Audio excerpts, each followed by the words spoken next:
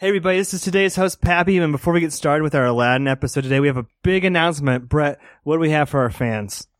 We are sponsored by Letterboxd, and Letterboxd is a website app type where you can make lists and rate movies and rank movies and follow people. It's great. They're giving us one free pro account or a 6-month extension on your existing Patreon if you're one of those. And what that includes is detailed, personalized stats on every movie you've ever watched. You can see which director you've seen the most, what actors' films you've rated the highest, and you can even filter your list based on the availability of those movies on different streaming services. See what's on Netflix, see what's on Amazon Prime. It made my life so much easier. So, Brett, how can the fans win this? We're going to be giving away one of these free pro accounts to whoever sends us our favorite Aladdin fan art. Yep, so we're going to be judging it internally here at Spoilers. You can email it to podcastspoilers@gmail.com, or better yet, slide into our DMs at Podcast Spoilers on Instagram. We're going to announce the winner there and on the podcast, and they get a free Letterboxd Pro or extension on their Patreon. So without further delay, on with Aladdin. If you want to take women on a magic carpet ride, all you got to do is be yourself. This is Aladdin Spoilers. This is a kid's movie, Pat. A nice, wholesome opening spoiler for you guys. Well, salam and good evening, dear friends. Welcome to the most magical movie podcast in the world, Spoilers. I'm your host, Pappy, recording as always from Denver, Colorado. And like I mentioned, this is our first movie review episode on a Disney Animated Studios film, Aladdin, directed by studio legends John Musker and Ron Clements. I think we've got a full boat join me today, right? Yeah, full house. Mm-hmm. There we go. So let's start off with the man who I won the privilege from hosting from. He hosted the Too Fast, Too Furious episode. Josh, why don't you tell the good listeners where you're recording from, and what's the first movie you remember seeing in theaters? Hey, teenagers. Take off your clothes. This is Josh from Goshen, Indiana. What was your second question, Pat? What's the first movie you remember seeing on the big screen? I think it was like Fievel Goes West or Teenage Mutant Ninja Turtles. I can't remember which one, but we've done Ninja Turtles. Aladdin's got to be in the first 5 or 8 I ever saw in theaters. That's pretty good. A lot of great memories with this movie, and brother Jordan and I were just joking before the pod that this movie has kind of been in our vernacular ever since we can remember. Speaking of brother Jordan, let's go ahead and introduce him. You're from North Carolina tonight. I guess, is there anything new in your life that's been happening recently? Yeah. I mean, I'm a little surprised right now. I thought we were reviewing Fast and the Furious, Fate of the Furious tonight, so I think I watched the wrong movie. Glad you came prepared. Be prepared. That's not what he's getting at. Basically the same plot. Jordan, when's the last time you watched Aladdin? It would have been probably when our littlest brother, Jared, was, I don't know, 5 or 6, when we were like driving to Florida. I remember watching it a few times when he was like into that stuff.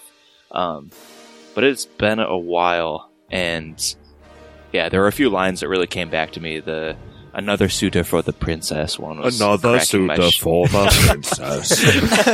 Apparently that was a catchphrase at the Long household when you guys were apparently, yeah, for some reason. Josh would walk into a room and say that, and the audience would just start clapping. Like that was his. I'm not sure why that caught on, but that like really cracked me up during this.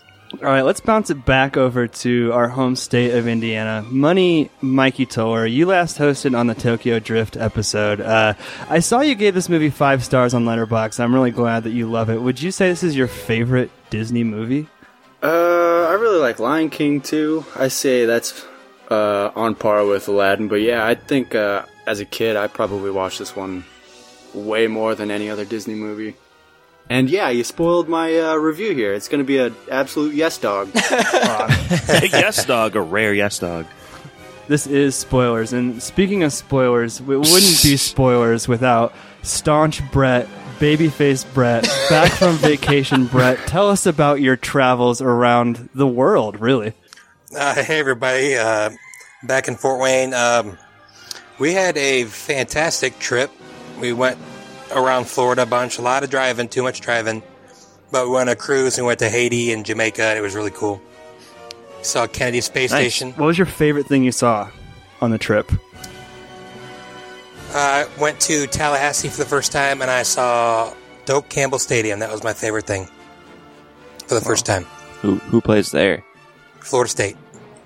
Meh. FU Seminoles FU. And last but not least, And Ghostbusters 2 was the first movie I remember seeing in theater. Wait, Brett traversed the seas, and his favorite thing he saw was a football kickball stadium. In America. What's going on I've here? seen the seas before. They were amazing. Haiti was really cool. hey, Staunch Brett loves America. Back off. Don't worry about it.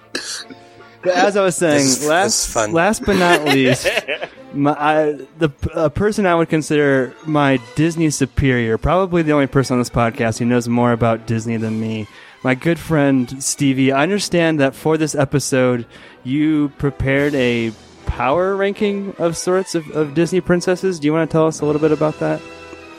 Yeah, so the initial thought was, let's do the hottest to least attractive princesses on the board. Oh dear. Yeah. It just So didn't seem right mean. to me. Wasn't sitting well. Especially with the ages of these girls. No. A couple of them were animals. Yeah, it was weird. A couple of them were animals, according to Brett, because he thought Nala was a Disney princess. I asked if it was a Disney princess, you idiot. Brett, Whoa. this is like the 9th podcast where you're throwing around slander, man. You hate me one, you dislike me another, now I'm an idiot.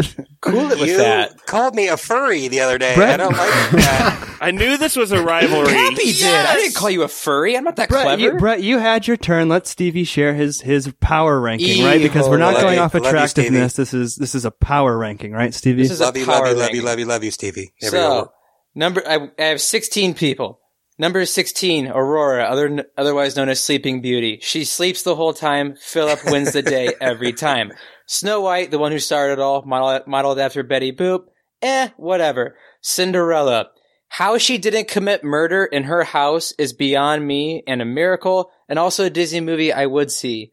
But she's number 14. Number 13, Jane, the queen of the jungle. I mean, honestly, she doesn't do all that much, but she says, he took my boot, and it makes me laugh every time. She's a baddie. Very baddie. Number 12, Pocahontas. Oh, there we go. Pocahontas. There we Truth go. comes out. Yeah. Pocahontas. Homegirl nearly sacrifices her entire tribe for Mel Gibson. Ranks her at number 12. Elsa, she sings Let It Go and can shoot, ice out of her fingertips. She's awesome. Number 10, I have Jasmine. Stands up for herself, and she's best friends with the tiger. Seems pretty cool. Number 9, Rapunzel. Don't have a whole lot on her except, Tangles is a really great movie. Next at number 8, we have Princess Anna. She's awesome. As all these girls are, but there's a great scene where she saves her sister by blocking a sword and turning it into ice and breaking the sword. Very cool. Number 7, we have Princess Tiana from Princess and the Frog. She's working odd jobs. Might as well be 2 jobs to open up her own business so she can open up another string of businesses. Mad respect for her. She's hustling. Number 6, we have Princess Vanellope von Schweetz. She fights tooth and nail to reclaim the memory of her life she once knew, while learning to love herself along the way. Very cool. Number 5, we have Merida. She's pretty much Hawkeye of Disney princesses. Lethal. Number 4, Belle. Stevie, you hate Hawkeye. What's that? You hate Hawkeye. Yeah. Everyone hates Hawkeye. But when it's a Scottish chick in Scotland shooting arrows, it's awesome. Yeah, Brave is awesome. Okay. Brave is awesome. Go Number on. 4, we have Belle from Beauty and the Beast. She convinced the ignorant townspeople that it's okay to read, her dad isn't crazy, and that a 9-foot monster out of hell is an okay guy. Number 3, we have Ariel from Little Mermaid. She single-handedly saved the Disney animation department. Very cool. Very cool. Number 2, even though she's not considered a Disney princess, officially, I think she is. Number 2, we have Moana. She traverses the sea, turns the rock into a good guy, and restored the heart of Defeaty. And number 1, which should be everyone's most obvious choice, is Mulan, the baddest of all Disney princesses. So that's my list. Little known fact, Belle was actually a furry. Oh, man. Thanks, Brett. Well, Bring let's it right back down to base. Hey, who's Penelope? Vanellope von Schweetz, she's from Wreck-It Ralph. Oh. Sarah Silverman. Yep. let's get into if she was your number 10, right? Jasmine? Well, let's talk about her movie. Enough with the furries. Let's get into some good old-fashioned, wholesome Disney fun.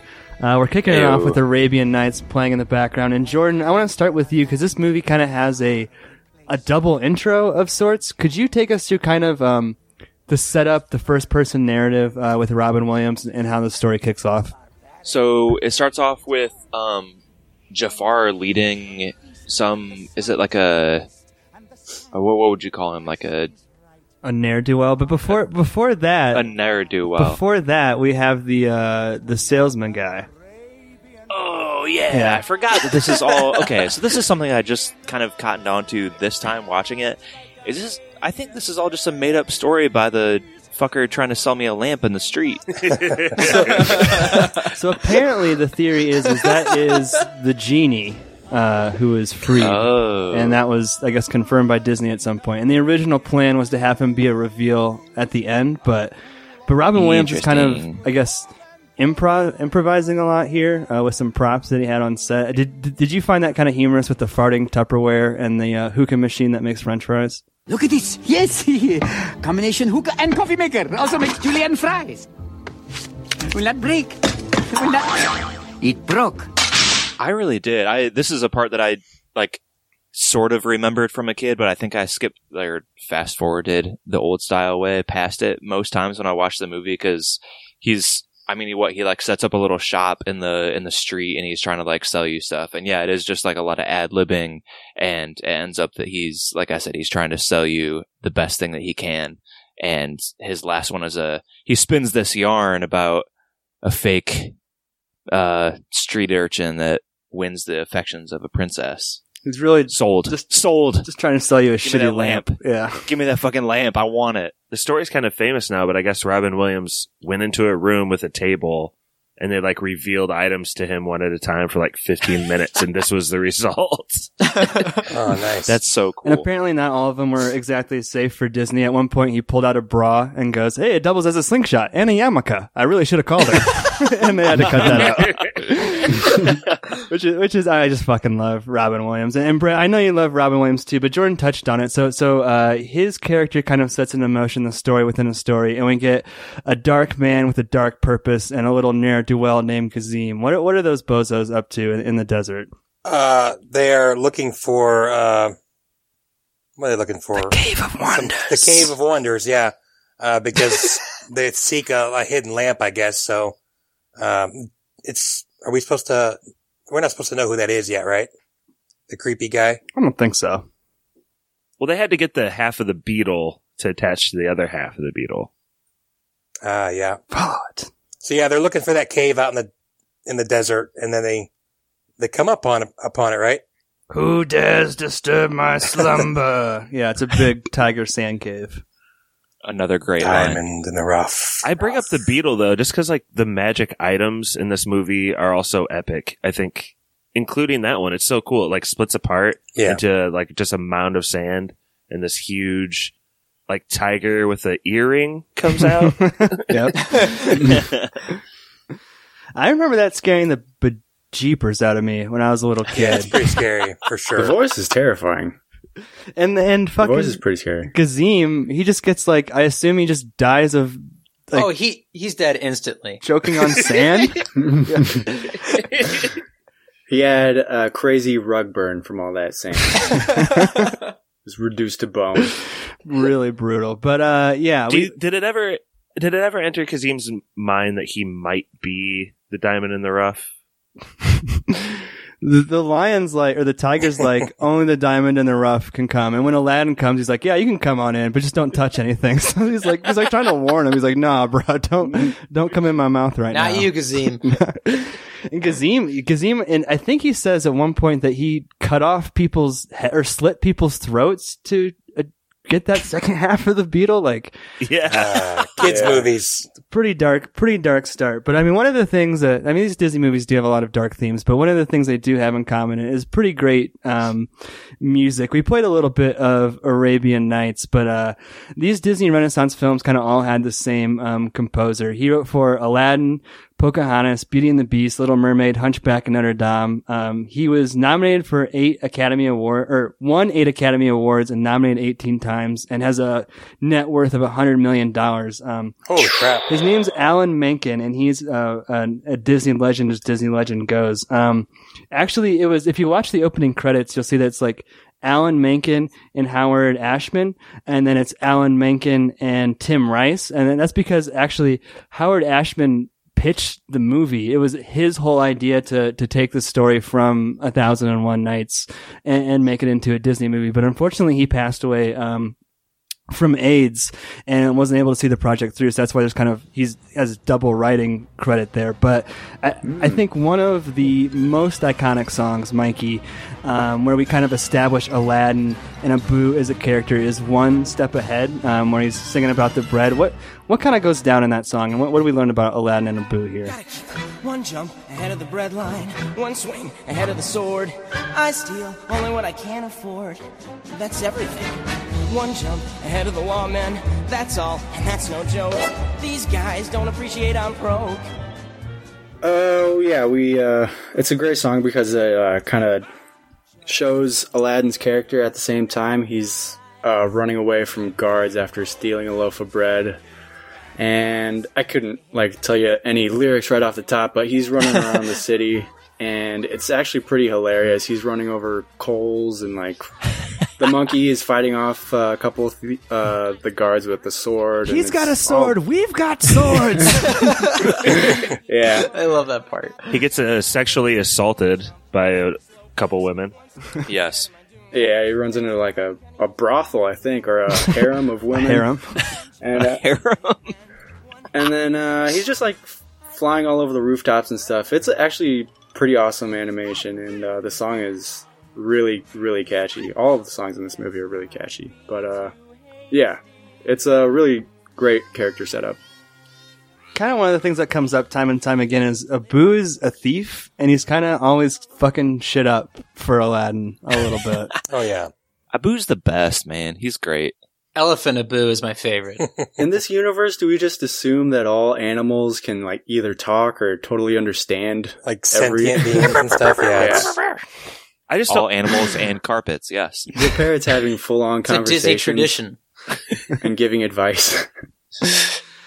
Pappy, I didn't want to move on from the intro before I said what my slant is for watching this movie this time, but Give us your slant. I kind of feel like Aladdin should just get a job. If he spends as much time practicing, Brett now. you sound so Josh. But he's such a talented kid. I've never felt closer to you, Josh. He's stealing from all these people that are working their butts off in the market. Dude, I don't know exactly what his situation is. It's very unclear, but. What if it's a caste system, Josh, and he's the lowest of the low, and no one will give him a job? Well, they say How he has old do no we think he family. is? He has that's the thing. How old is he? And he has no family, so he has he's living on the street. He's 16 years old, homeless, with a monkey as a best friend. How do you know he's 16? He's That's what obviously Jasmine's age bipolar. is. No, Jasmine, well, she was 15, and age was changed to 18. I don't know what, they keep changing it, so I don't know what it is now, but. Who's That's what I that? read. Whatever makes it What- not creepy, Brett. I would also contest the fact that he's homeless because his apartment is nicer than my apartment, 4 out of 5 days of the week. So, It's got a great view. I guess one other part of that One Step Ahead song that I love is the guards after Aladdin bamboozles them, they fall into Crazy Hakeem's discount fertilizer. A nice little detail. And yeah, I think you guys mentioned that even though he's stealing all this bread, he gives it to a little kid. But we see a potential suitor on the way to the palace, Prince Ahmed. There's kind of a cameo from the directors because one of the two of the characters says on his way to the palace, I suppose, another suitor for the princess, and that's Ron Musker and the other guy. It's their caricatures in the movie, so that's pretty cool. But Stevie, we fast forward to the palace. How would you characterize the relationship between the Sultan and Jasmine as it's set up here? Very contentious. You mean the Sultan? I thought you were talking about. My mistake. You're talking about her papa? Yeah, but it's still kind of contentious. It's still kind of contentious. He really, really wants her to find a man after she does away with Prince Ahmed. And she's just like, I'm not going to marry someone just because you tell me to. And it's kind of one of those things where he's like, I hope you never have daughters. He goes, your mother wasn't so picky, which is one of the best lines of the whole movie. But yeah, she has to be married to a prince by her next birthday. And then Josh, we get one of your favorite characters, Jafar, thrown into the mix. How would you describe Jafar's role kind of in this early part of the movie? What happens here? So this is his first meeting with his boss over the course of the movie. And I feel like he's just like Jim from The Office, 6th, 7th season level, like sick of his job at this point in his life. He's called the most trusted advisor, so he's like climbed almost to the top, but he's got this like kind of simpleton sultan in front of him, and he's a very frustrated man. I cannot believe. Okay, so Josh chatted me separately and asked which season Jim is the most tired of his job. I cannot believe that's why you asked me this question. There's no comparison. What the fuck are you Jafar talking just about? looks right in the camera and shrugs. Like, yeah, no. Jafar has been pretty much hate his clearly- job every season. He's been Always pulling pranks on the Sultan. I mean, Jafar is clearly an evil dude that's been climbing the social ladder to get next to the Sultan and put him under a spell. I don't know. I think Aladdin's body count is far higher than Jafar's in this movie. His what count? His Sorry. what Body count, kill count. Dude, all those guards live. They just get dumped in some poop. Jafar kills in like the second scene in the movie. He tries to kill Aladdin. He shoves him back in the cave. Well, Aladdin is a thief.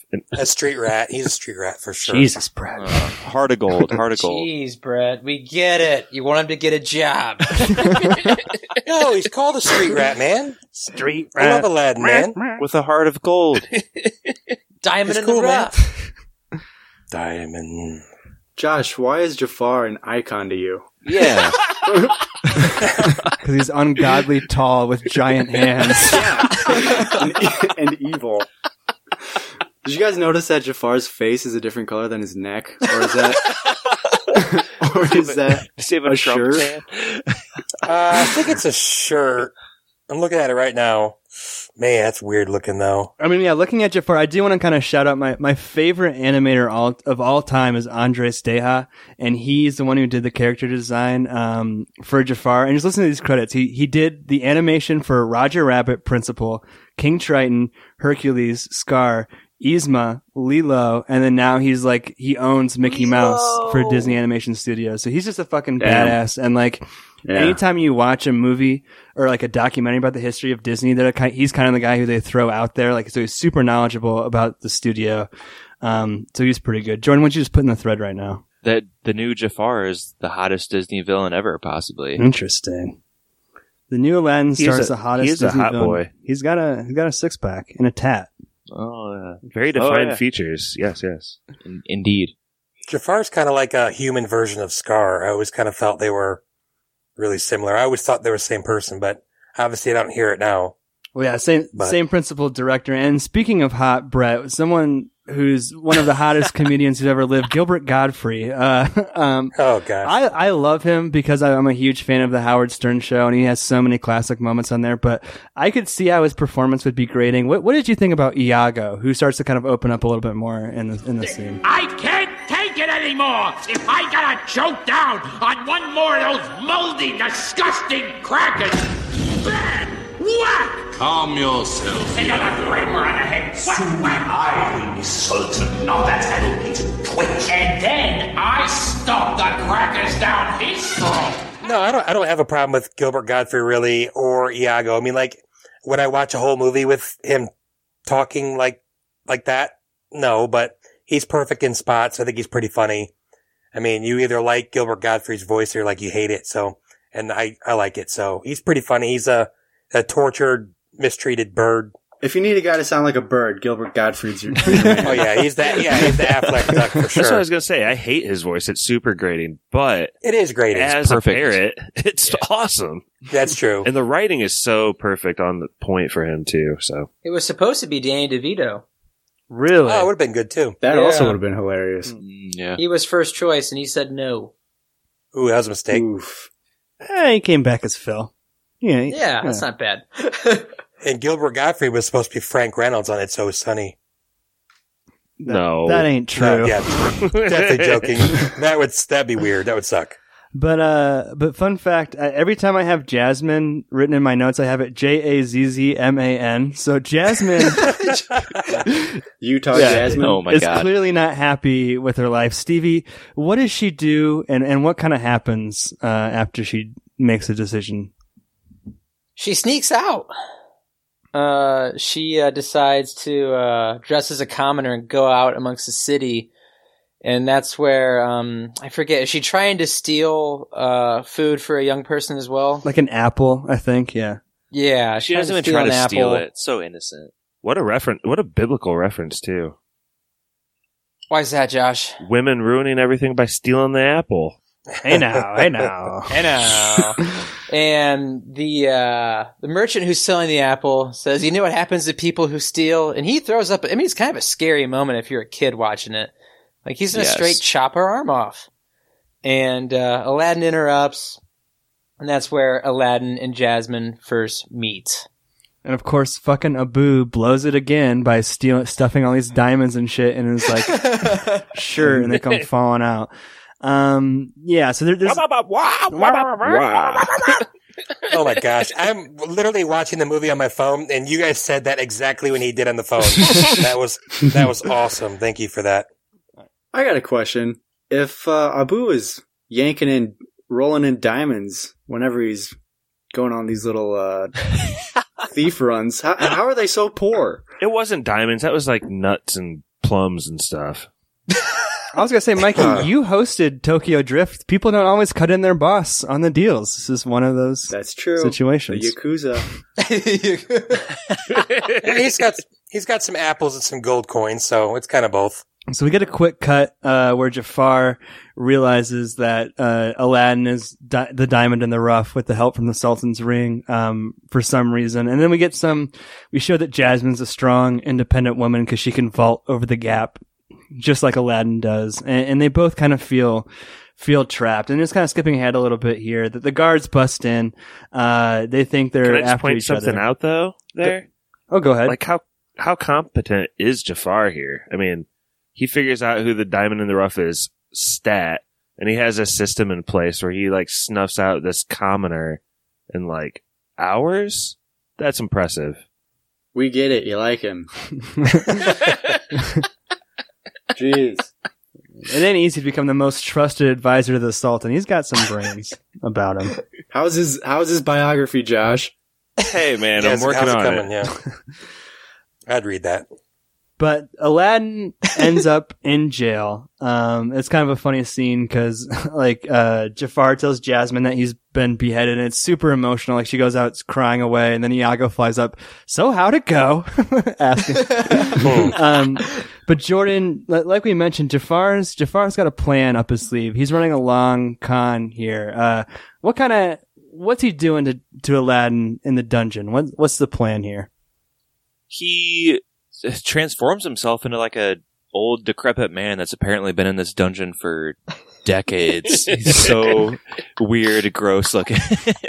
Oh, it's creepy. But he somehow knows of a secret door in the side, and then he leads him out to try to get him to go in the cave because he's the diamond in the rough. He needs a strong back to help him Young with pair of his, legs and a strong back. Is that what you were digging for, Pappy? Yeah. No, not really. So I mean, yeah, we get to the sand tiger. I mean, Okay. he promises Aladdin all the gold if the decrepit old man can have the one lamp, which is a little suspicious, but Aladdin's red flag should be going off, and they're not at all at this point. They end up at the sand tiger again, the Cave of Wonders, and like we mentioned earlier, Aladdin's allowed in, and I think this is one of my favorite production design shots of the whole movie. I mean, there's this awesome shot of him coming down the stairs, and then we meet the magic carpet. And I think this movie has some of the best non-human characters of any Disney movie. Did you guys like the magic carpet? Oh yeah, I wanted one so bad, even though it was terrified of heights, but I really wanted one.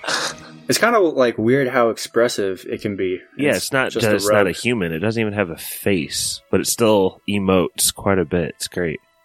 Give me some tassel. I can't believe you skipped whoever has the gold makes the rules. The golden rule? Yeah, that was a pretty good part.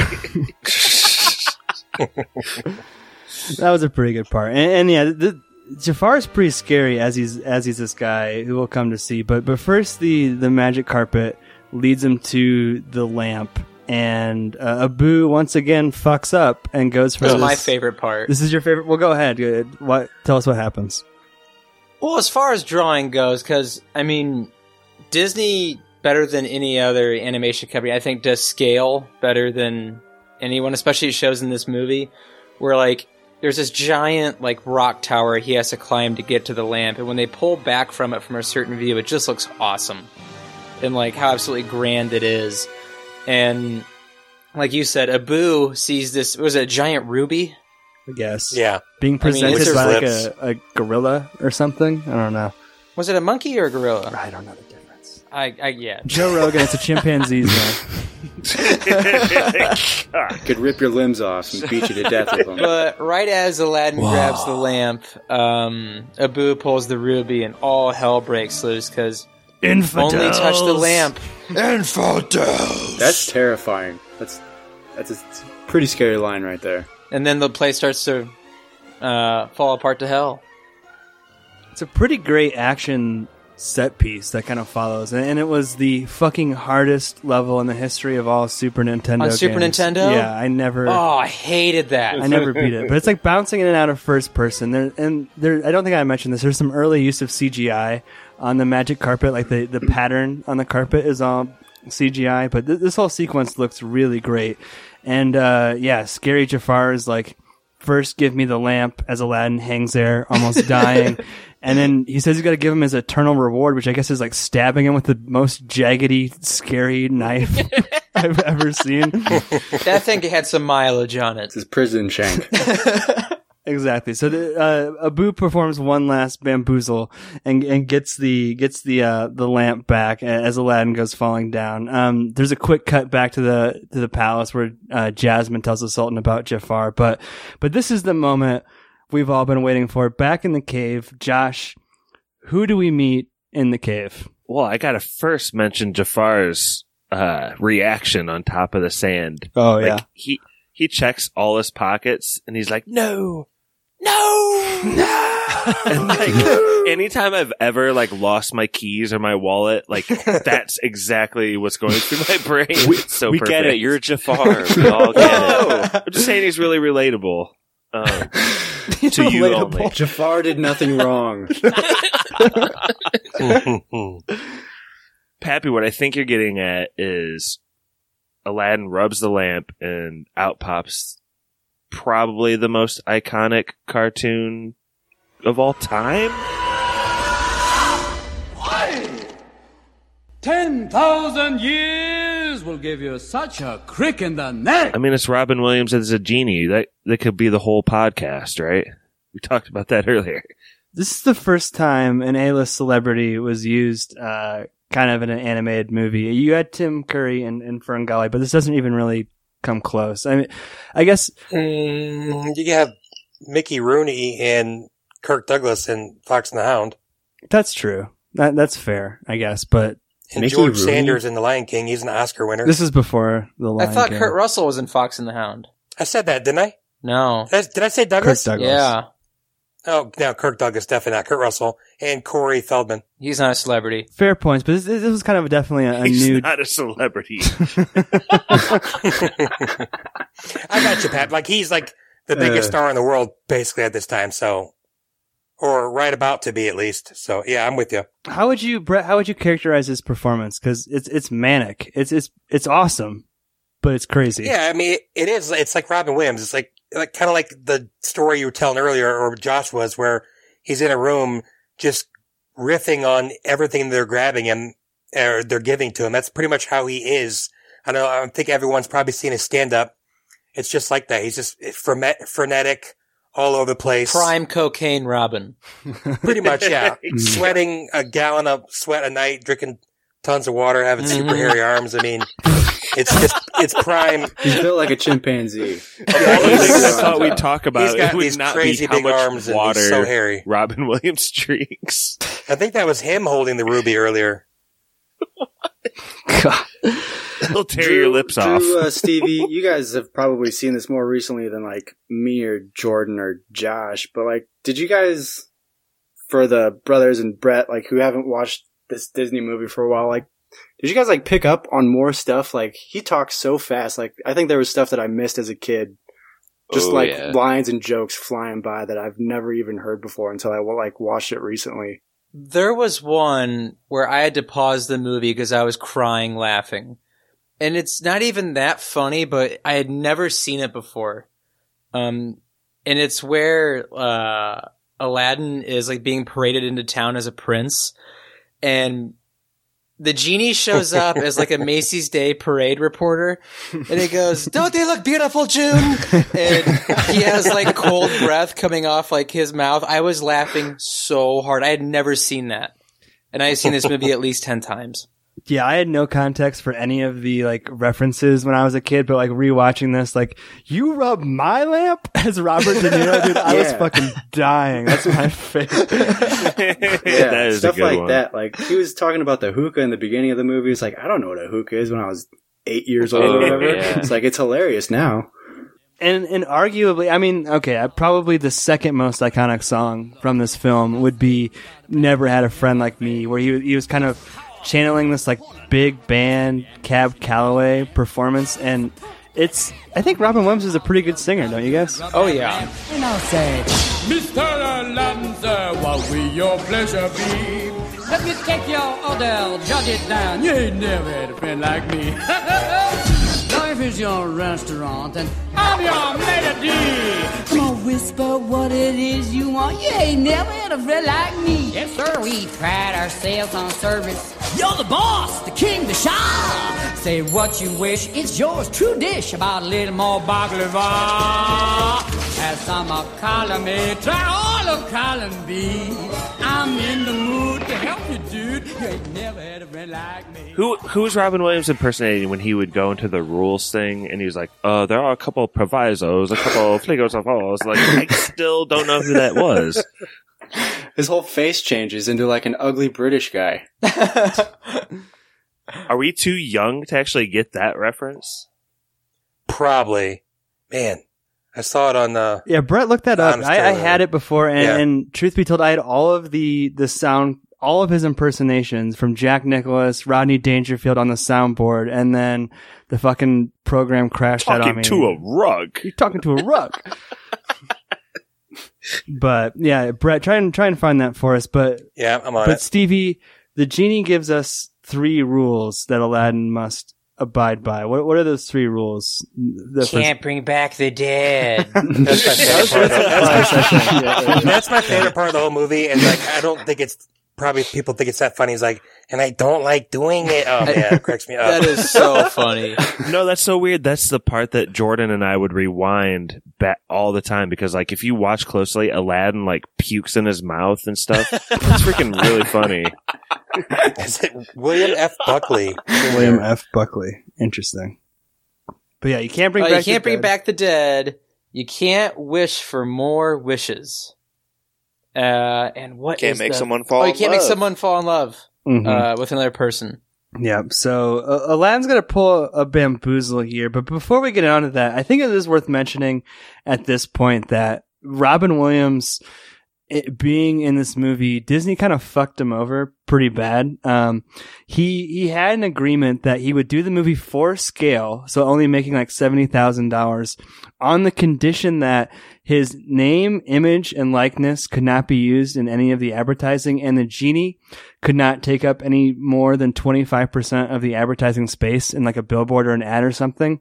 And then when it came time to promote the movie, Disney was just like, fuck that, and literally broke all of their promises to Robin Williams.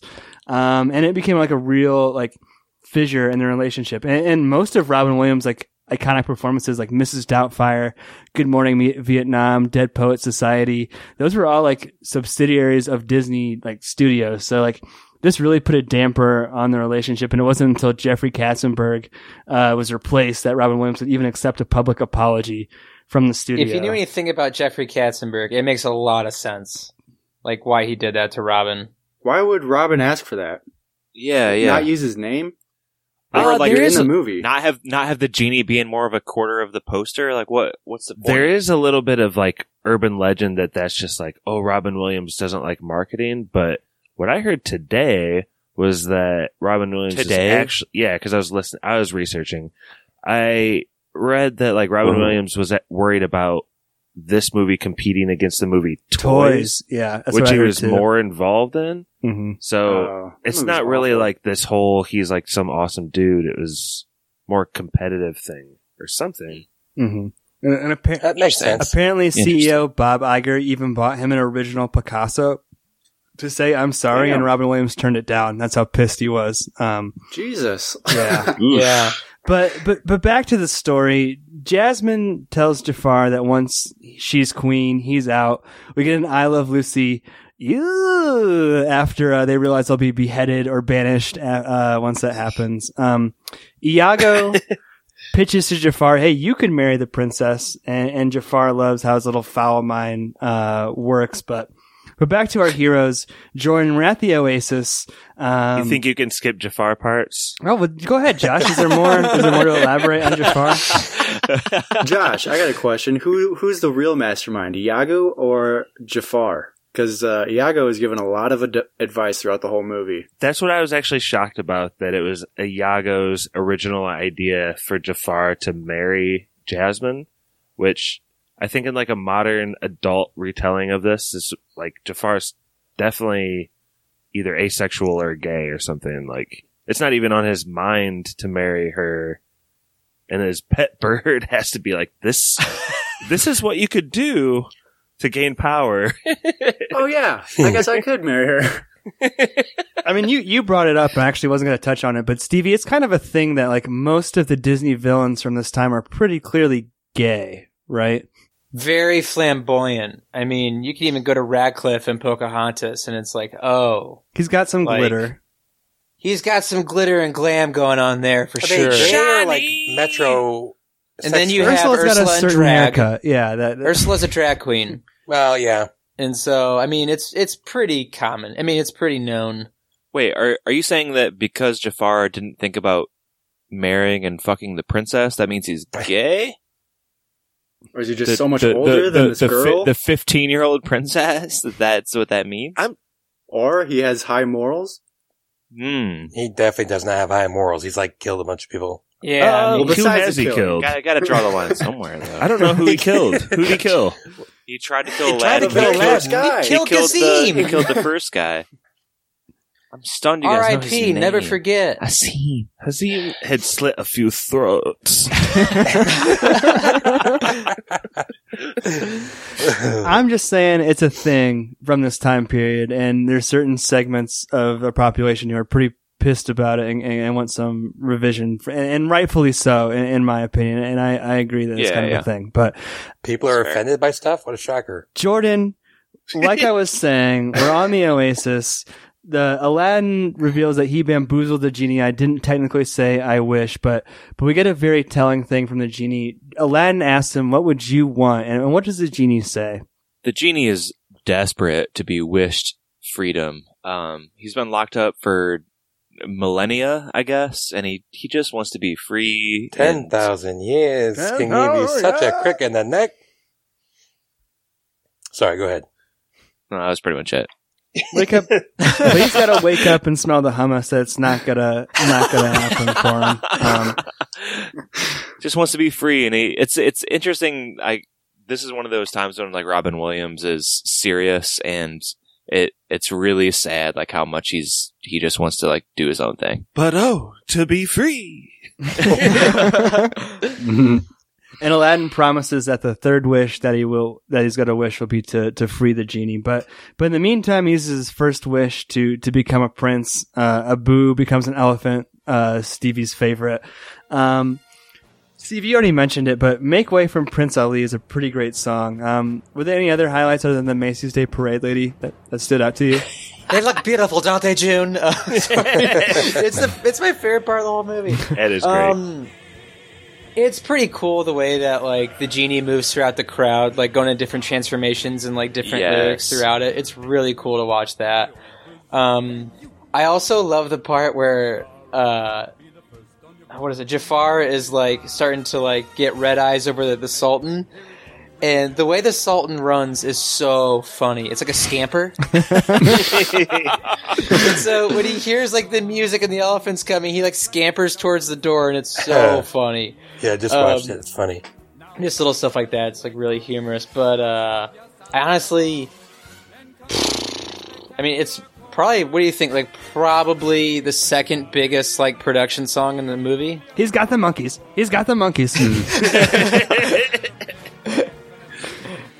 Yeah, I really love it. And like you mentioned, Jafar is not pleased with Prince Abubu's appearance on the scene. Nor is Jasmine pleased about Prince Ali, the Sultan, and Jafar making this decisions for her. She's not a prize to be won, she says as she storms out of the room. And we fast forward to the courtyard. We mentioned some of the great impersonations, and we'll play some clips here of Rodney Dangerfield. I can't believe it. I'm losing to a rug. And Jack Nicholson impersonations that he does. All right, Sparky, here's the deal. If you want to court the little lady, you gotta be a straight shooter. Do you got it? And Genie does step aside and says, all jokes aside, just be yourself and tell her the truth. And Aladdin completely ignores this advice and continues to lie. But Brett, there's no one else on this podcast who I'd rather go to describe this next sequence. He repeats the line, "Do you trust me?" after faking his own suicide to get her attention, which is a good lesson for the kids. But we have the Grammy and Academy Award winning song, "Whole New World." Brett, tell us about this sequence. Well, first of all, it's my favorite Disney song. Like the actual recording. I also like the Disney version as well, but I mean, they just go on a magic carpet ride. I mean, they just go flying around. Mad props, Brett. Ooh. It's a little pitchy. Sorry. You made it your own dog. No dog. It's going to be no dog. Oh, man. But are we going to have a debate about the subliminal messaging, or are we just going to like... When was that? It's when they're on the balcony. It doesn't matter. We can skip. I heard Josh say it earlier, and that was like we had the old tape, and I swear on my life that we heard that stuff. Now, they can say whatever they want, but that's fine. Wait, you really think that? No, I don't think. Just say it out loud. What specifically is said? Is this conspiracy, Brett? No, I mean, again, we always thought we heard them say, "Good kitty, take off your clothes," but apparently it's "Good children, take off your clothes." And that's even worse. Oh, it's way worse. A lot of people say it's "Good teenagers, take off your clothes," which is what I said at the opening. It's like a debate, and then like when we bought the DVD like 15 years later, that was like definitely, I don't think it was there anymore. No, it's like the priest boner in Little Mermaid. Yeah. Or like the sex in Lion King and all that crap like that. SFX. So, yeah. Where was this at when they're on the balcony? Yeah. Yeah, the penis in Little Mermaid was definitely one. What's the tiger's name? Is that Raja? Raja like comes up on him. Raja is like getting on Aladdin, and it cuts to down below, and the genie's like, "How's it going up there?" And he's like, "Ooh, ooh, ooh." He like pulls out his, I don't know. It's not doing so good. But anyway, yeah. So they just go flying around on the magic carpet. He sings to her. They sing to each other. It's like the perfect date. I mean, it's like the best first date ever, I guess. Even though he's kind of lying. Oh man, they go really high. I'm watching it in the background. They go everywhere from Hercules to Mulan in this movie. They cover half the world. They go to Mulan! I have a big problem with this song, though, because I think it's the same song. You guys know that song, "I Had the Time of My Life"? It's like, it's really that same thing. What? Well, most love songs have bases in the... Love. Yeah, Josh. Love's the subject. You really think it's that much alike? I just hate this song. It's like Oh, too man. much for me. We're only dreaming. A whole new world, a dazzling place I never knew. But when I'm way up here, it's crystal clear that now I'm in a whole new world with you. Now I'm in a whole new world with Unbelievable sight. How is it the same? It's like, oh, a whole new world, and Don't you it's dare all close because your of eyes, you, and It gets better. we're gonna Of take course, turns singing. A This man is who really corny. idolizes Jafar would hate Yeah. Of course, a movie yeah. about bringing people together. I mean, it's like really like literally the most romantic date ever. I don't know what they It's an stop awesome off on part of set. the movie, Freaking Josh. crushes it. Yeah, I mean, he makes every guy look bad. I mean, I had a pretty good first date, but Good this for is pretty Prince of good. Boo Boo. It's just a good thing he has this rug that has like infinite energy. It's a magic carpet, dude. Yeah. Hey, man. Leave those tassels alone. Like we learned from Fast and the Furious, chicks dig cars. Yes, He's they got the do. Dude, coolest that's actually freaking car. true. He's the fastest. It really tied the date together.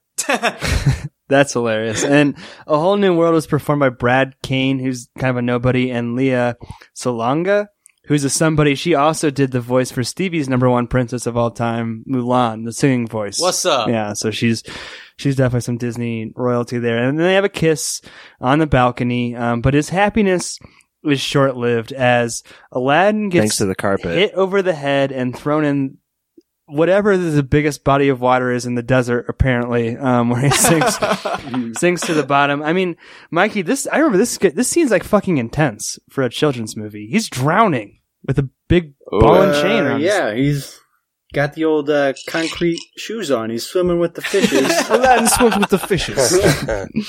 And he, for some reason, he keeps his lamp in his hat, which is not very comfortable, but it falls off and then it kind of slides down and happens to rub against his hand, so the genie pops out.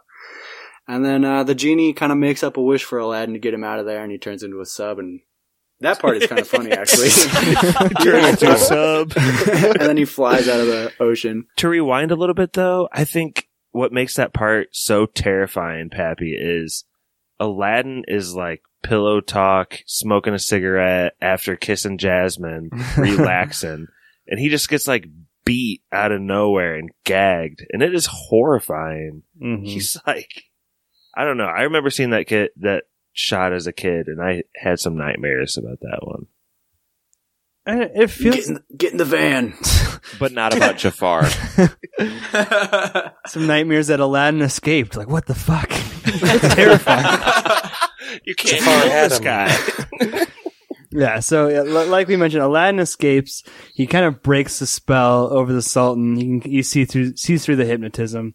Iago says we got to pack light as Jafar's jigs up a little bit, but Jafar saw that Aladdin has the lamp and starts to hatch this plan. And Josh, I think it's fair to say at this point in the movie, Aladdin, and I really like this, that Aladdin is starting to feel guilty, like really guilty about the lies he's telling. And I remember this being really hard to watch as a kid because like he lets down the genie and everyone gets pissed at him. It's sad, kind of. Yeah, the carpet and Abu are looking at him through the window, and he's like, "What are you looking at?" And they like sadly go away, and he like shoves the genie under a pillow and stuff, and like Aladdin had like he's been lying, and I can't even imagine what the socioeconomic repercussions are of just becoming a prince out of nowhere. It's true. It's something Inflation has got to be out of control in the city now. Yeah, so like he's basically like Bernie Madoff at this point, and there's got to be a lot of guilt just racking him. I don't know. I think he deserves to be banished by Jafar later on. Basically, Jesus. I mean, the line that always really gets me is when the genie is like shrinking back into his lamp, and he goes, "I guess you lied to me after all you lied to everyone else." Like that's pretty sad. Yeah, from like a really happy, like manic character who the genie was. But like we mentioned, Iago runs kind of a con, and it is well set up. It's established that he can like do a perfect imitation of someone else's voice. And he uses that to distract Aladdin away during his time of need to snatch the lamp. And the whole kingdom turns out to celebrate Aladdin being named, Jasmine's, new husband. But let's go to your brother, cause you don't need any more Jafar questions. Well, Jafar gets the lamp, Josh. What does he wish for? Jafar's first wish. This is such a better question for Josh, though. Does Josh know? Yes, of course I know. He wishes to be a sultan on high. Which the suddenly ripped, really mean-looking genie literally interprets by putting the palace on top of a mountain and ripping the clothes off the other ones. Sorry, kid. I got a new master now. Before we move on to Jafar, just in this end fight and stuff, I think it's important to point out, like, when Aladdin showed up and they had this, he's a fake prince. He really is a fake ass prince. And he shows up with this huge parade and the king and Jasmine are all emotional. And Jafar's like, he's like interrogating the guy. And if you watch the movie closely, like he really asks like, so where are you from? Like, and Aladdin gives him some BS answer like, further than you've ever gone. And then he's like, he pushes further later, and this is a part where like my theory isn't even much of a stretch, where Jafar is literally like, he's really playing the role of a trusted advisor, asking the hard questions, and he's snuffing out this fake ass prince. Is he not? And then here, where we're at in the plot, he steals this fake ass prince's lamp away from him, and I think it's kind of hard to argue with his justification at that point. Do you work at InfoWars or something? What are you talking about? He's a bad guy. He's a bad guy. Josh. He kills the very first guy we meet in the movie.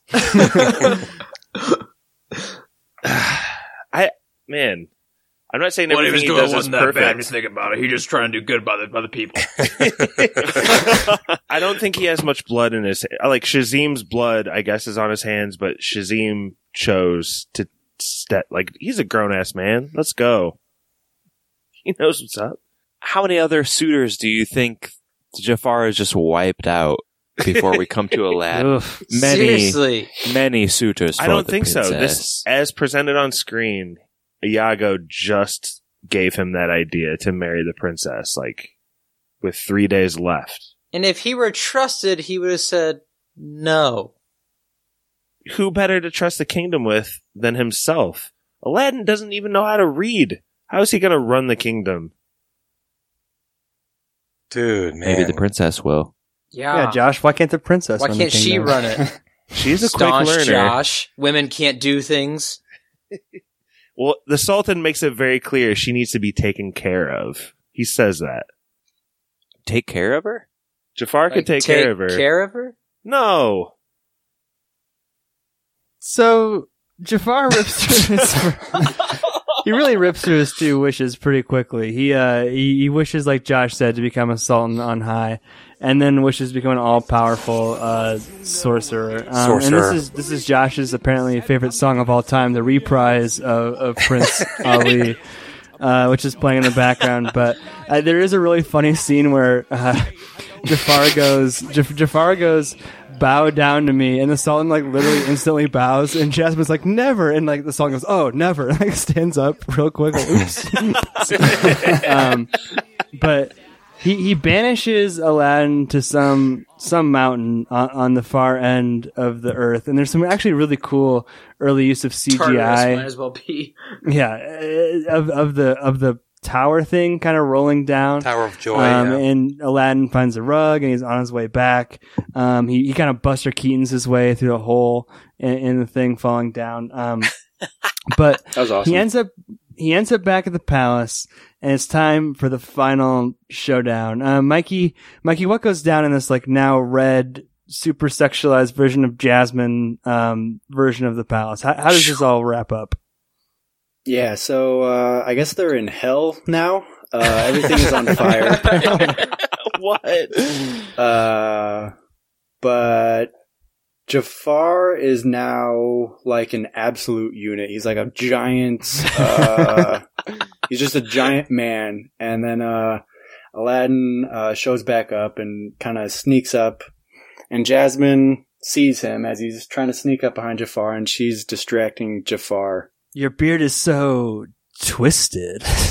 Yeah, your face is such a different color than your neck. Stevie, Pappy, you guys have seen the most Disney. Are there a lot of Disney princess seduction scenes? Not really, Is actually. this it? This might be about it, honestly. Like using the good looks to get out of. I mean, Not this overtly, for sure. I don't think not any. this overtly. Yeah, no. Yeah, I can't think of any. Yeah, Jafar also has like a weird line, like right before he throws Aladdin into the mountain or whatever. It's like, "Come here, pussycat," or something. It's like, whoa, I don't remember that. But yeah, he turns into a snake, and that part is actually really cool. That's some pretty cool animation, and he's fighting Aladdin. And then he kind of tricks Jafar once more because he has one more wish left, and he makes him wish to turn himself into a more powerful genie than Genie. But what comes with that is becoming imprisoned in the lamp. So it's kind of how Aladdin tricks Jafar. Kid who can't read tricks the all-powerful genius Jafar. And I think it ties in pretty nicely, too, like, thematically. Like, Aladdin never thinks that he's good enough, and kind of Jafar's downfall is that he's trying to become more than he is, and he's already the most powerful sorcerer in the world, but that's not good enough. And that's kind of like how he gets tricked. But yeah, you're right. That's pretty much almost roll credits. I mean, he has his phenomenal cosmic powers in this itty bitty living space. Aladdin uses his last wish to free the genie, and Jasmine chooses Aladdin, and he says, "You can call me Al," which is another great reference. Yes. I mean, that's pretty much it. Like, the movie ends pretty quick. The genie gives a little major look thing, and then the movie ends pretty abruptly. Any final thoughts on Aladdin from you guys? Anything we missed? There's a great part you skipped over where, what's his face? Jafar gets the lamp for the first time, and when he rubs it, Genie comes out and he's like, Al, I'm really, and he spots Jafar. And he opens up the screenplay and goes, "Tonight's part of Al will be played by a tall, dark, and sinister ugly man." It's so funny. He does it another time too, and he's kind of looks like Jeffrey Katzenberg a little bit, so I wonder if there's a little bit of a dig at him, but he's like, "Yeah, your next line is, I free the genie," and the script says Aladdin on it. Really good. Can we talk a little bit about the soon to be released live action Aladdin? So yeah, we're recording this on April 11th, Jordan. What are your thoughts after just seeing this classic version? I'm not sure. I know I'm going to be disappointed by the cave lion and how that looks. That's my main takeaway from the trailers. Have they not already shown have they not shown that already? They did. It's just like basically a cave in the side of a cliff kind of looking thing. I don't know. It doesn't look that cool. I don't know. Like, what do you guys think about this? There's absolutely no way that Will Smith is going to live up to being the genie. Zero chance. No. Mm-hmm. And that's half the movie. And I don't think they can sneak in as many like weird lyrics during the songs. I feel like people will get pissed about that. Didn't the new trailer look good though? It looked better than the original. Define good. Yeah. Because I haven't watched it yet, but I mean, like, it looks ridiculous before that, but... Because when you watch this movie, like, if you take Robin Williams out of this movie, how good is Aladdin really? Yeah. And that's a really good point. I don't know why they're doing a live action with Will Smith when it's just not possible to do what Robin did, so... I have very low expectations for the live action one. But you guys are more of a fan than Guy Ritchie. Do you think he was the right choice to helm this project? Or I mean, Guy Ritchie's like known for British shoot 'em up, like really fast paced. Yeah, like I don't know. I mean, I think every Guy Ritchie movie I've seen, I liked a lot. So it seems out of his element, though. For sure. I mean, I don't know how it's gonna work. I mean, I think he's a good director. He's just trying to get enough money so he can do Man from U.N.C.L.E. 2. And that's all his fans want. I hope he does it. I don't think you can say no. Yeah. I think part of the amazingness of this Aladdin movie is the lightning in the bottle capturing Robin Williams like in the animated sense. Like, how awesome is it to see him actually transform into these different personalities as he's going off the cuff? Like, the animation's incredible. Pap, you talked about the guy who did Jafar earlier. I know the guy who did the genie is kind of a legend in his own right too, right? Eric Goldberg. Yeah, he's really good. Do you know much about him? I don't have, like, I didn't write down his full history. Like, he did the Rhapsody in Blue sequence from Fantasia 2000, which is like by far and away the best sequence from that film. I don't know. He's like a lead character designer on all these Renaissance movies. Yeah, he's pretty legendary. I actually heard an interview saying that, like, you know how Robin Williams speaks a lot in Yiddish in this movie? Like one of the visions that he and Robin Williams talked about were a Jewish genie becoming friends with an Arabic character. And that's like way buried in the subtext, but it's still like a really cool thought to have, I think. And I heard that the animator, in part to convince Robin Williams to take this role, animated one of his stand-ups, like a section of it. So I wish that would get leaked at some point. That's probably pretty awesome. So one final thought that I had before we go to yes or no is just a kind of a crazy fact about this movie is that they had the storyboards completed and the storyboards were shot. The voice acting was done to a certain extent. Like, obviously Robin Williams hadn't done it, but they debuted it to Jafar Katzenberger, the infamous president of Disney Animation at the time, on Holy Thursday, and he fucking hated it. And what came to be known as Black Friday, Good Friday, the day after, demanded that the whole thing be reworked and that they wouldn't push the deadline by a day. So they had literally 4 months. They literally had to restart the whole film process, and then they restructured the story in 8 days, redid the storyboards, repitched the story, and he approved it. And that's the people talk about that time, and they're saying, like, yeah, we didn't sleep. Like, it was some of the most challenging times of our career, and it really is kind of a miracle in a lot of ways that this movie turned out the way it did, given that really tight time constraint. Was he right though? You know, I don't know. It sounds like in that earlier version, like from what I heard, Aladdin was like a little kid, like a little kid, like 12. And like his mom was a big part of the movie, and that the relationship with his mom was more at the heart of the film, but there was still a romantic interest in Jasmine. So it just sounds like a really different movie. It's tough to say. And as far as I know, no one's seen those original storyboards, and Disney will definitely keep it that way. But let's jump into our yes or no's. Jafar, Josh, why don't you go first and let us know what you think about Aladdin? Jafar, Josh. Love that name. I just think he is by far the most interesting character, so I loved geeking out on Jafar this time around watching it. From his like beetle that came in 2 parts to the mystic blue diamond that we didn't even talk about. He has like that Sands of Time thing. Like the snake thing that he hypnotized the Sultan with. I'm pretty sure that he was actually using that to help the Sultan's mental health. He's like a psychiatrist and most trusted advisor. I'm just saying, I think he's a pretty cool character. This movie is like a 5-star. Yes, this is like the best Disney movie of all time. What? Huge. For me, it is, and it's hugely nostalgic. I don't like study Disney as much as Pappy and Stevie do, so this one in particular is like my prime Disney-ness. So, huge thumbs up. You have a huge list above it, Stevie?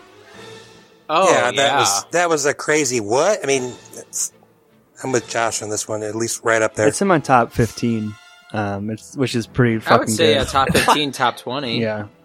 Jeez Louise, you people. Mikey, why don't you go next? Brett, you haven't even seen Mulan. Do not judge my Disney list. I'll agree with Josh, besides the Jafar praise. This is like my Disney movie too. This was right at the time when I think I first started watching movies, so this was pretty important to me. and I hadn't seen it in so long, so watching it again, I just picked up on so many jokes that I never even heard, or context for jokes that I've never even heard before, so I think it was hilarious watching it this time around, and I think it still holds up, and the music is amazing in this movie.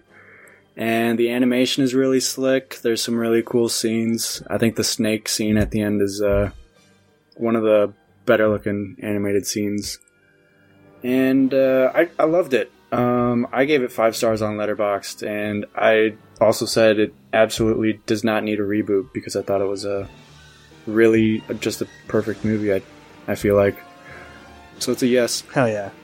Let's go to the brother of the Sultan's most trusted advisor, Jordan. What do you give Aladdin? Yes, dog.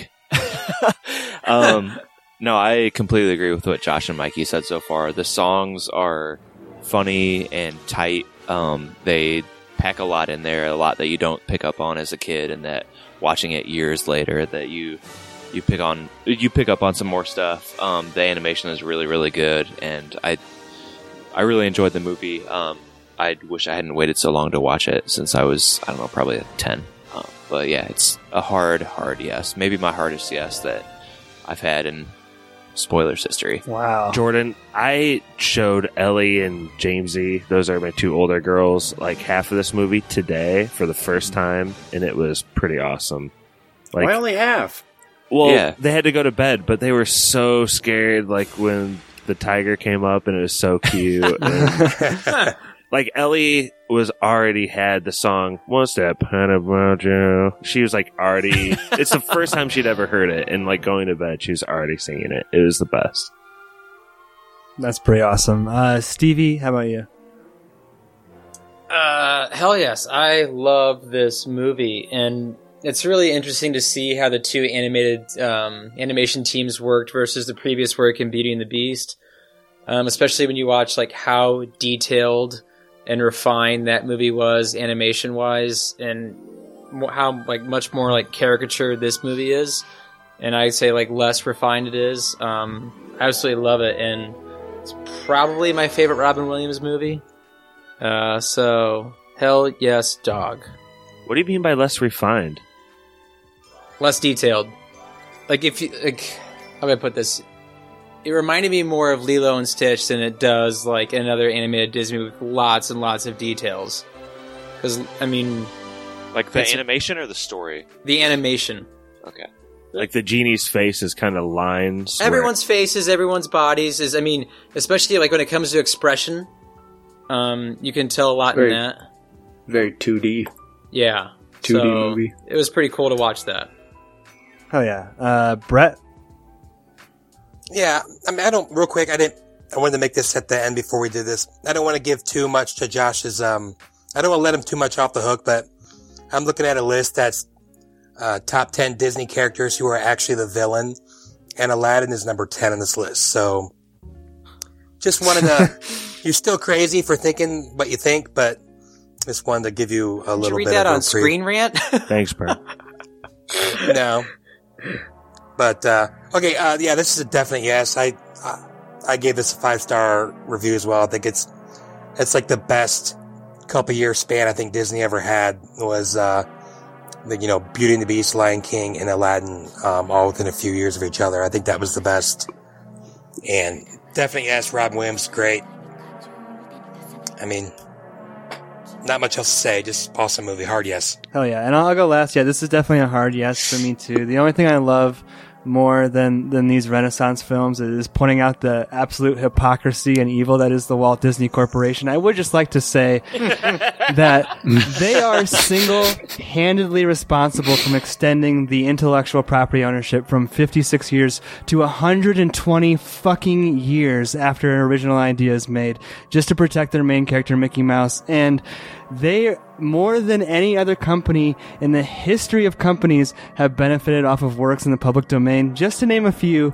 Also spent more on lobbying. Yeah, oh my god. Every time Mickey Mouse was up for losing his intellectual property protection, on paper you can see they're lobbying like triple, quadruple. So who knows how much is going on in the back end. But works that they've taken from the public domain are Aladdin twice now, Alice in Wonderland 3 times, Around the World in 80 Days, Beauty and the Beast, Cinderella, All the Music in Fantasia, Frozen, Hercules, Little Mermaid, Mulan, Pinocchio, Pocahontas, Princess and the Frog, Robin Hood, Snow White, Sleeping Beauty, Swiss Family Robinson, Tangled, Tarzan, The Hunchback of Notre Dame, The Jungle Book 3 fucking times now, and The Sword and the Stone. But good for them for owning an idea for 120 years. Steamboat Willie. I have big problems. I love Disney. I love you. I don't want them coming after me. I don't love Disney, but I love the movies they make. God damn it, they're so fucking good. Hard yes for me. So, I guess 95 years. Pap rant. That was a good old-fashioned pap rant. So let me open up the trivia page here real quick. We're just going to get a good old-fashioned closest to the number and what we have today. So like I mentioned, Ron Clements and John Musker are studio legends, and together they directed The Great Mouse Detective, The Little Mermaid, Aladdin, Hercules, Treasure Planet, which was their passion project for some fucking reason, The Princess and the Frog, and Moana.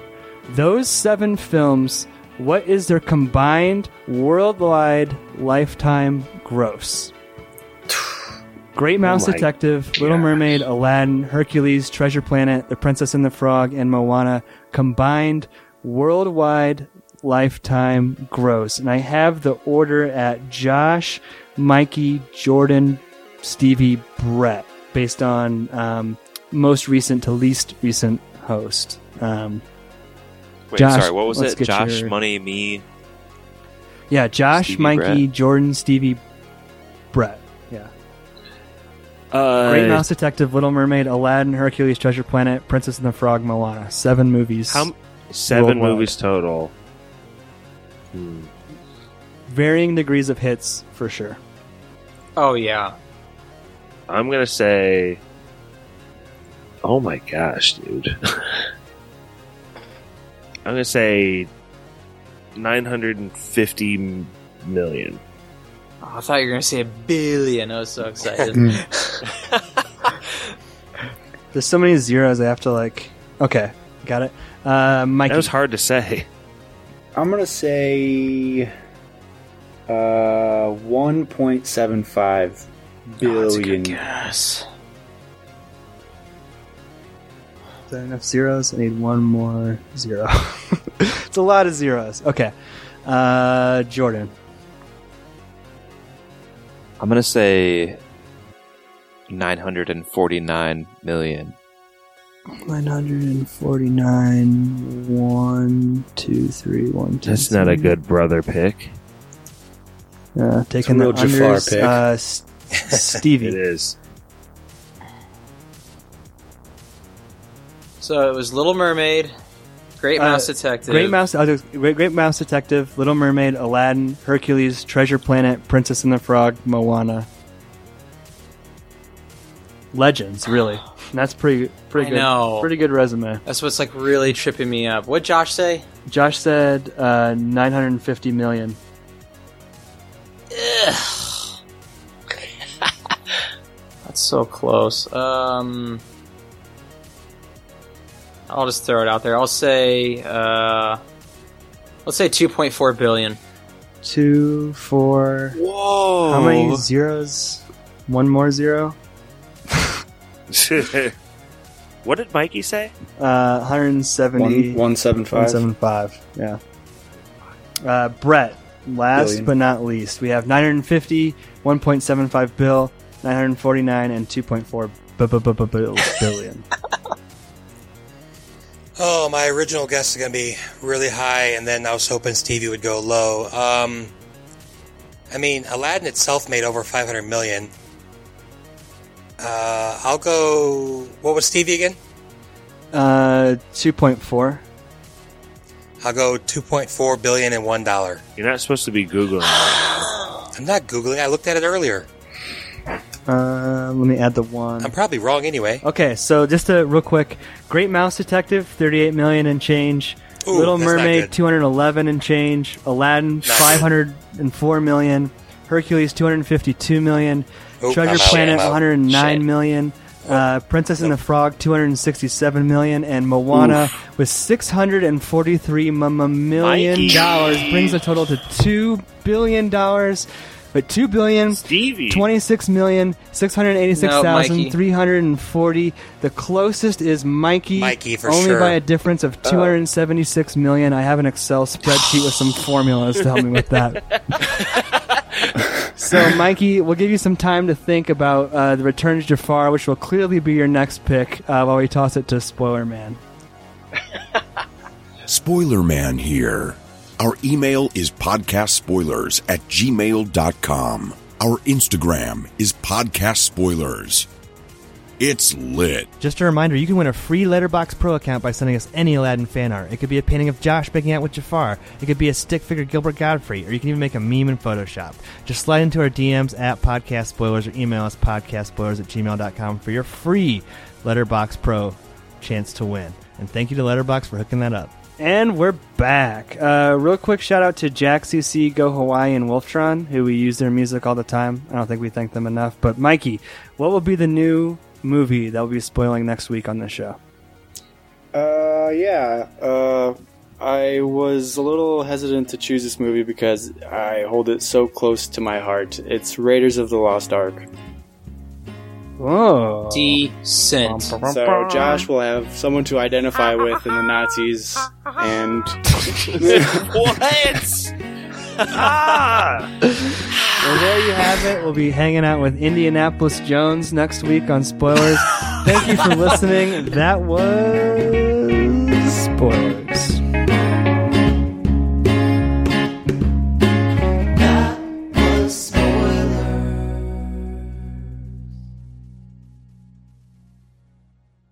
Is there a list of the songs? I mean, does it matter? Yeah. I think I got them. All. This is a specific song that I want to know if it has a name. Talking about the Robin Williams entry song? No, the song at the end with Jafar when he reprises "Make Way for Prince Ali." Called Make Way for Prince Ali, parentheses, reprise. Serious? Okay. Nailed it. I think that's my favorite song. Good to know. I mean, it's not my favorite, but it's like all time favorite song. Probably the most on-brand song for Josh. Brett, how close are you to being ready? Can I go pee? That's a good sign. There is no Brett. Brett was never here. Brett was in our hearts all along.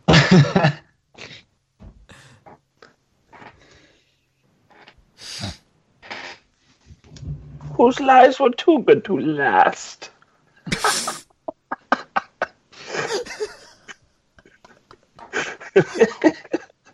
Dude, there were a few lines in here that I remember you saying in our childhood growing up. Some random Jafar lines. Ugh. Another suitor for the princess. Yes, that's the fucking one. How often could that possibly come up? Get out of all lines. I don't know. That's the one where he said it, and I was like, "Holy shit!" Josh said that so many times when we were kids. Anytime anything would repeat, it would just make way for that joke.